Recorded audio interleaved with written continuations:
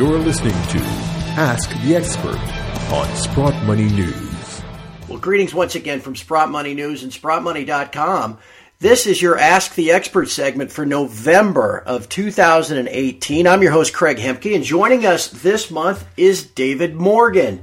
David is an internationally recognized expert on the precious metals, particularly in silver, where he's focused a lot of his efforts for a couple of decades now. He is the editor of the Morgan Report, and you can find that service at the website, themorganreport.com, and I encourage you to check that out. David, thank you for spending some time with us this month. Well, Craig, thank you very much for inviting me. And just one add-on to the introduction, the Morgan Report has basically a lot of free information on the blog, so that's available for everyone.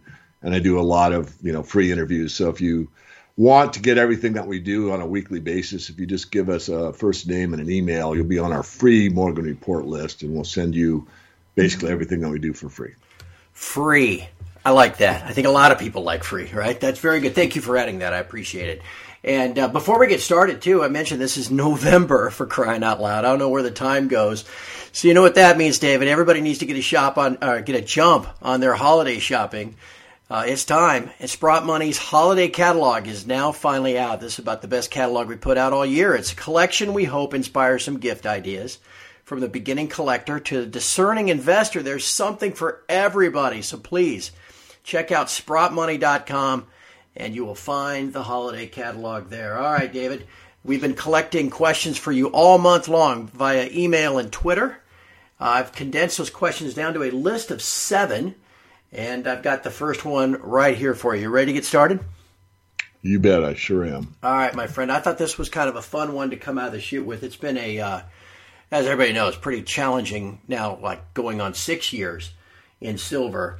After we bottomed out in December of 2015, we had a nice rally, and now all of a sudden prices are right back down near those December 2015 lows. So the question then is, if silver was an equity, a stock, and you could put in a stop-loss order on it, where would you put that order and why? Well, I'd put it at 15%. And why? I mean, you have to have discipline in investing. I mean, if you subscribe to the premium service, the first thing that you should do, and we recommend highly, is that you read the How to Use the Morgan Report. And I go through almost every question we've gotten over many years and made it basically like an FAQ. And one of the questions is, how much do I put in the physical metal? How much do I put in gold? How much do I put in silver? How much do I put in equities? How much do I put in your top tier, your mid tier, your speculative companies, and on and on and on? How much do you put in a portfolio of metals? And so I go through all of that from top to bottom. I give examples as far as, like a monetary breakdown. If you have $1 million portfolio and you put 10% of that, which is our basic recommendation, into the metals header, that would be 100,000. So of that 100,000, where would it go? Well, if you're very conservative, half would go to physical metal and the other half would go on the equity side. And in the equity side, how would you break that down? Coming back to the 15%, because you have to be disciplined and unemotional. You have to be objective. So I don't care if I'm trading soybeans or I'm trading a mining company or whatever. I put a stop loss of 15%. Now, on the speculative side, just to be consistent, because I know there are people that pay me and are premium members, on the speculations, I let them run about 25%. Why? Well, Craig, you and I both know the answer before I give it. Those little penny microcap stocks can move 20% in a day with a little bit more buying or a little bit more selling. So you got to be a little bit careful on those. But, I don't want to see anyone get wiped out on anything. So that would be it. I did want to add on, because I did see the question slightly before the program. The other thing is, I wrote the 10 rules of silver investing. Everyone that's a beginning investor, an intermediate investor, or an advanced investor should actually look at those rules every once in a while, once a year or whatever, and remind themselves. The other part of that question, which wasn't asked, is if you were going to dollar cost average into silver, then you probably wouldn't have a stop loss. But if you said, I'm at this point, you gotta make that decision. That's your decision. You got to run with it. I'd say 15%. I'm going to guess, David, that the guy or gal, whoever submitted the question, was thinking that if price were to start making new lows versus December 2015, is there a point there where you would be like, oh boy, I mean, would it be 15% below the 1365 lows, or something closer to 12? I mean, have you thought about that?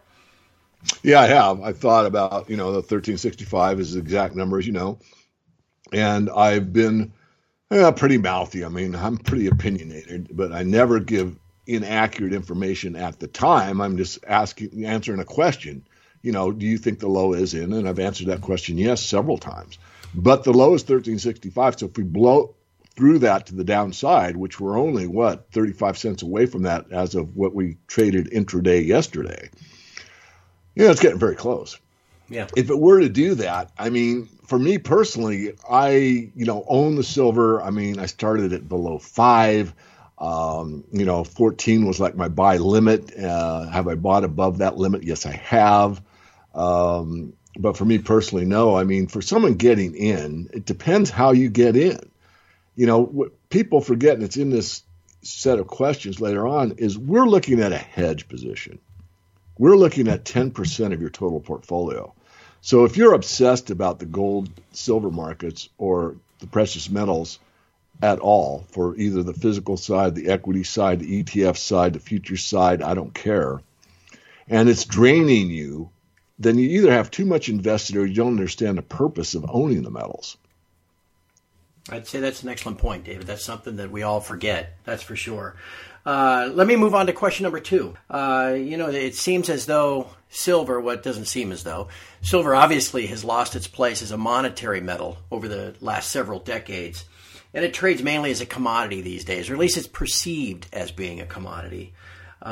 There's going to be a recession again at some point. The business cycle has not been completely done away with. And so in that next recession, will silver continue to perform as a commodity and thus be priced, via, like less demand, industrial demand? Or do you think it might begin to regain its place as a monetary metal? Great question. Here's my answer. It sounds like both sides of my mouth, probably is. Absolutely will act as a commodity only during the initial parts of the recession. If and only if gold were to start to move up during a recession/depression. And let me pause there and say the best work on the gold market, in my view, still remains to be Professor Roy S. Jastrom that wrote The Golden Constant. That proved beyond a shadow of a doubt that gold does best in a depression, not in an inflation. If gold were to take on that role because of uncertainty and government failures, currency wars, the trade war escalates, and everything else, then gold being the leader moving up in real terms, silver would go along with it. So What I'm saying is unless gold moves up during the depressionary type of conditions, I wouldn't see silver doing the same. Okay. All right, question number 3. I think this is an interesting one. We heard this a lot about Bitcoin last year, and now we're getting it with the marijuana stocks, it seems. Very highly speculative investments, such as the marijuana stocks or cryptocurrencies, continue to grab the headlines for the big moves that they've had. Is this, do you think, drawing away demand and interest from the precious metals? Absolutely, and I'm not one. I don't like to use the manipulation card that often. I wrote a whole chapter in a book about it. I know there is manipulation. I explain it and all that. But what I probably was slow to come to terms with is just how much influence the crypto market and the marijuana market had on the highly speculative, we'll call them high beta trader types. In other words, people that, like me, especially in my youth, that were highly aggressive, they didn't have any aversion to risk whatsoever. I mean, there's the guys like me that will jump out of an airplane and, do scuba diving. And, they called me Dangerous Dave in those days. I mean, I think you get the picture. I'd win a Lexus one week trading and lose it back the next. I mean, that kind of an attitude.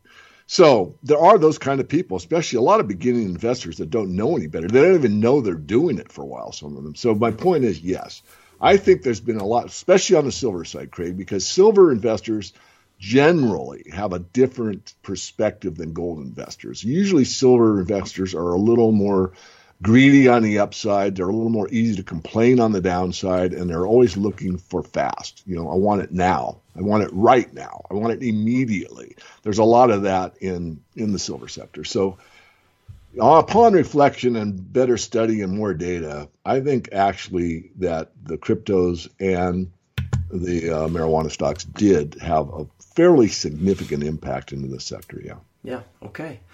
All right. Let's move on to question 4. We're almost halfway done, David. Jeez, time just flies when you're having fun, my friend. It seems as if we've had some fits and starts of a stock market collapse back in October. Some of that is carrying on here in November. If a stock market crash does in fact develop, do you think mining stocks will, they've already fallen so far. Do you think they'll crash too? That's part 1. And then part 2 is, you mentioned earlier that the roughly 10% allocation to precious metals. When would a greater than 10% precious metal allocation be prudent for someone to consider? Okay, but a stock market crash develops, and I'm going to emphasize the word crash. Will the mining shares go down? The answer is yes. Will they go down much? Well, if you look at the inflation-adjusted mining share index done by Barron's and others, it's at a 70-year low. 70-year low. So how much lower can they go? So someone, let's say that's a seasoned investor that doesn't worry about the wiggles and the squiggles too much, that bought in a percentage here of, let's say, 10%, I would recommend just holding on. Even if there was a big crash in the market, gold, silver, mining equities probably would go down for a very short time.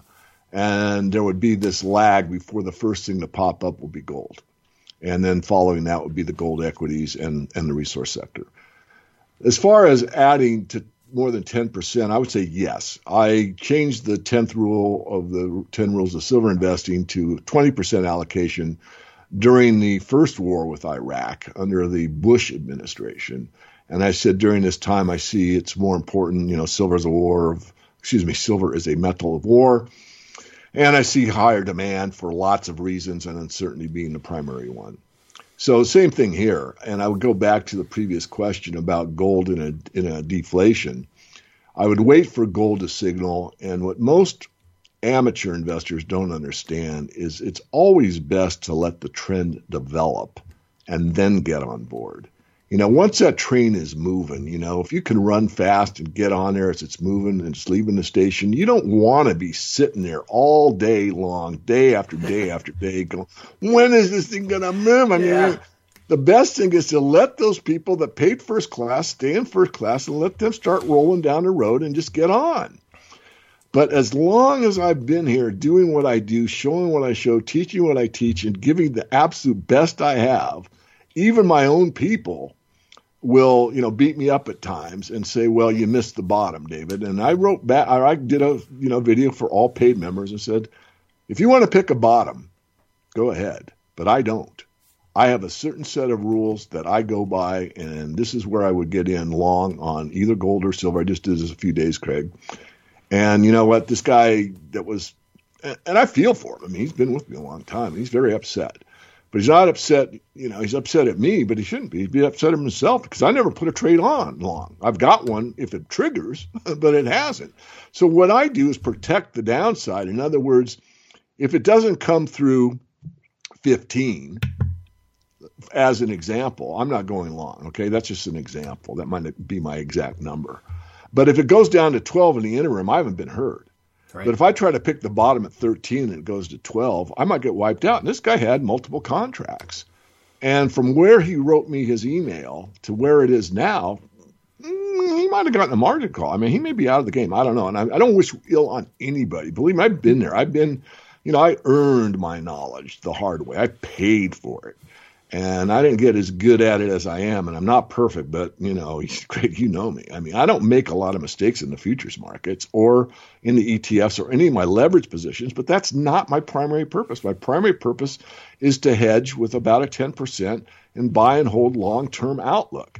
I do the trading because there's such a demand for it, and when I do it, I show people how I do it. David, I want to move on to question number 5. This is something that I've been writing about for months. I know David Brady here at Sprott Money has been writing about it a lot as well. The question was mainly, have you noticed this as well? And this being the impact, it seems, of just simply the yuan, Chinese yuan, U.S. dollar exchange rate on gold prices. It's been rather prevalent for about maybe at least 6 months now. The question is mainly, have you noticed it, and what do you think of it? I have noticed it, thanks to you. And then I've also, and I don't subscribe to a lot of newsletters. I do have input, obviously. I need to. I like to keep my thinking not isolated, but kind of free of distractions if I can. Right. But Jim Rickards has also pointed it out recently, by the way. I know you were ahead of him, and so let me give you credit. But, let me start off on the big picture, and I'm going to let you paint in the rest. I was sitting in Vancouver doing a workshop about 2 years ago, maybe 3. Mike Maloney and many others were in the audience, and I made this statement. I said, if the whole financial system is built upon what we understand to be the present value of money. In other words, a dollar is a dollar as defined, or a yuan is a yuan, or whatever. And the interest rate is manipulated, which means the price of money is not determined by the free market. Then by edict, everything is manipulated. Mm-hmm. Everything. Mm-hmm. Because if the price of money can't be determined in a free market, nothing can. Which, let me expand a little bit further, which means, as we both know, Craig, and a lot of people still don't seem to understand how pervasive, how prevalent all of this trading is now. It's computer against computer, it's algorithm against algorithm. They're fighting back and forth, blah, blah, blah, blah. And this stuff has absolutely nothing whatsoever at all to do with the physical economy. Right. So I'd like you to go ahead and expand on the yuan-dollar relationship, because it's the way that equates to the gold price is way beyond a random walk. Yeah, the thing I would add is, anybody can see it. You can't, for the regular person listening, you can't look at the way it's usually quoted, which is USD, CNY, or CNH, and plot it with gold. You have to invert that chart and make it CNY USD. Then you can plot it with gold, and anybody can see this with their own two eyes. Why it's happening, I suppose, is open to speculation, and we probably don't have time to answer that now. But if anything, as you said, David, it is an absolute reflection of the prevalence and dominance of computer trading, that one set of computers moves that Forex rate, and a totally different set of computers are programmed to then buy or sell COMEX digital gold on the COMEX based upon changes to that exchange rate. All of that having zero to do with actual physical supply and demand of gold, which again kind of shines a light on what a fraud and a sham this futures derived price is. So anyway, how'd I do? You kind of interviewed me on that one, David. Did that okay? Can you live with that? Well, you did a great job. Oh gosh, thanks. I'd also like to just maybe make a comment, and that is, the whole purpose of gold, really, as money, is stability. An ounce of gold, as I've said too many times, its mass is the same anywhere in the universe. So think about that. That's a constant, going back to Professor Jastrom, the golden constant. So it's not gold that changes. What gets people so upset about gold is that the paper price of it moves. But going back to this relationship with the dollar yuan versus gold, this is a de facto steadying out or consistent stability that's being performed here, which is interesting. It kind of begs the question, why? Is it something that would be something that will continue? Because, what people want is stability.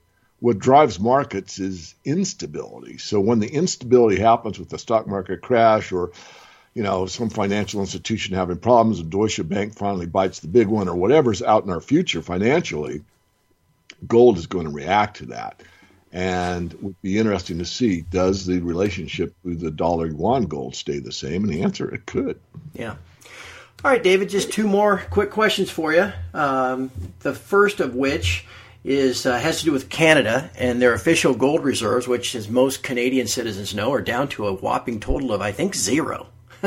Which, now they've got gold they can mine, of course, but the official reserves are at 0. So what do you think would be the impact on the Canadian dollar if gold is ever remonetized in any way?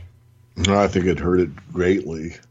I'd also say that if we were to remonetize gold, I think it'd be more internationally as a world currency or a global currency, or at least a euro versus an Amero versus I forget the term for the Asian countries. I don't know. There's been so many things floated out. I've studied them all, and my memory isn't the best. But to get right to the question, that would be devastating. Yeah, I would imagine. And again, I obviously Canada is a country full of folks that understand sound money and appreciate precious metals in the resource sector.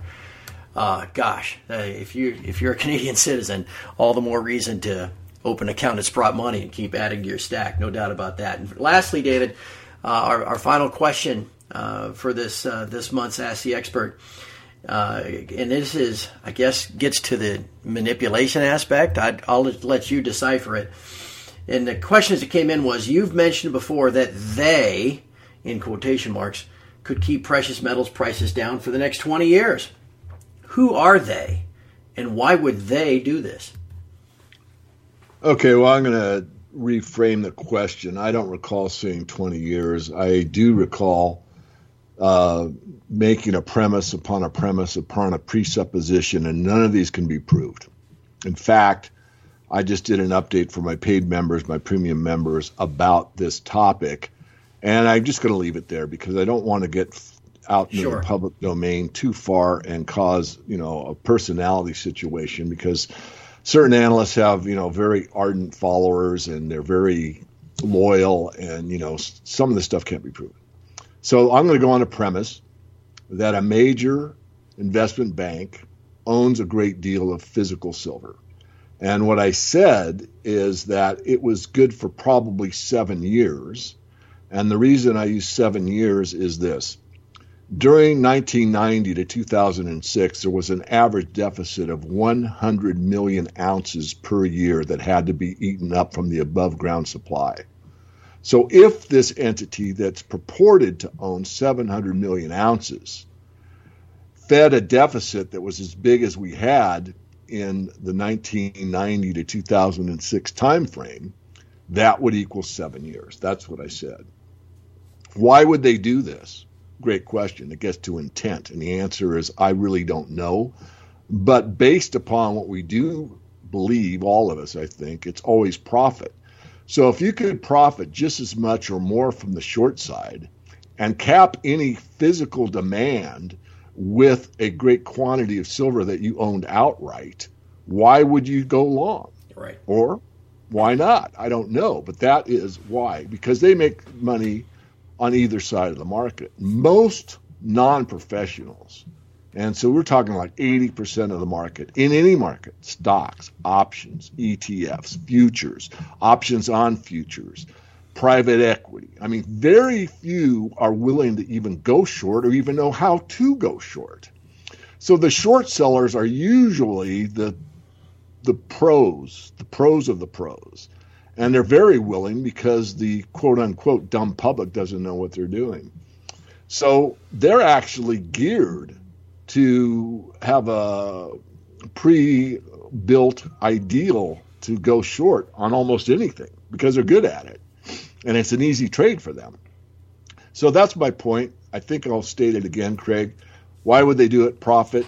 If they had the metal, what could they do? Any actual physical demand that was really ripping it? If they had that much, which I doubt, by the way, and I did that for my premium members, if you're interested, they could cap it with physical. That's my point. Yeah.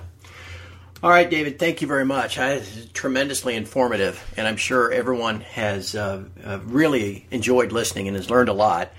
To that end, before we go, I want to point out something that Sprott Money is doing in terms of being informative and helping people learn a lot. Sprott Money is going to be hosting an RSP Lunch and Learn on Wednesday, November 28th.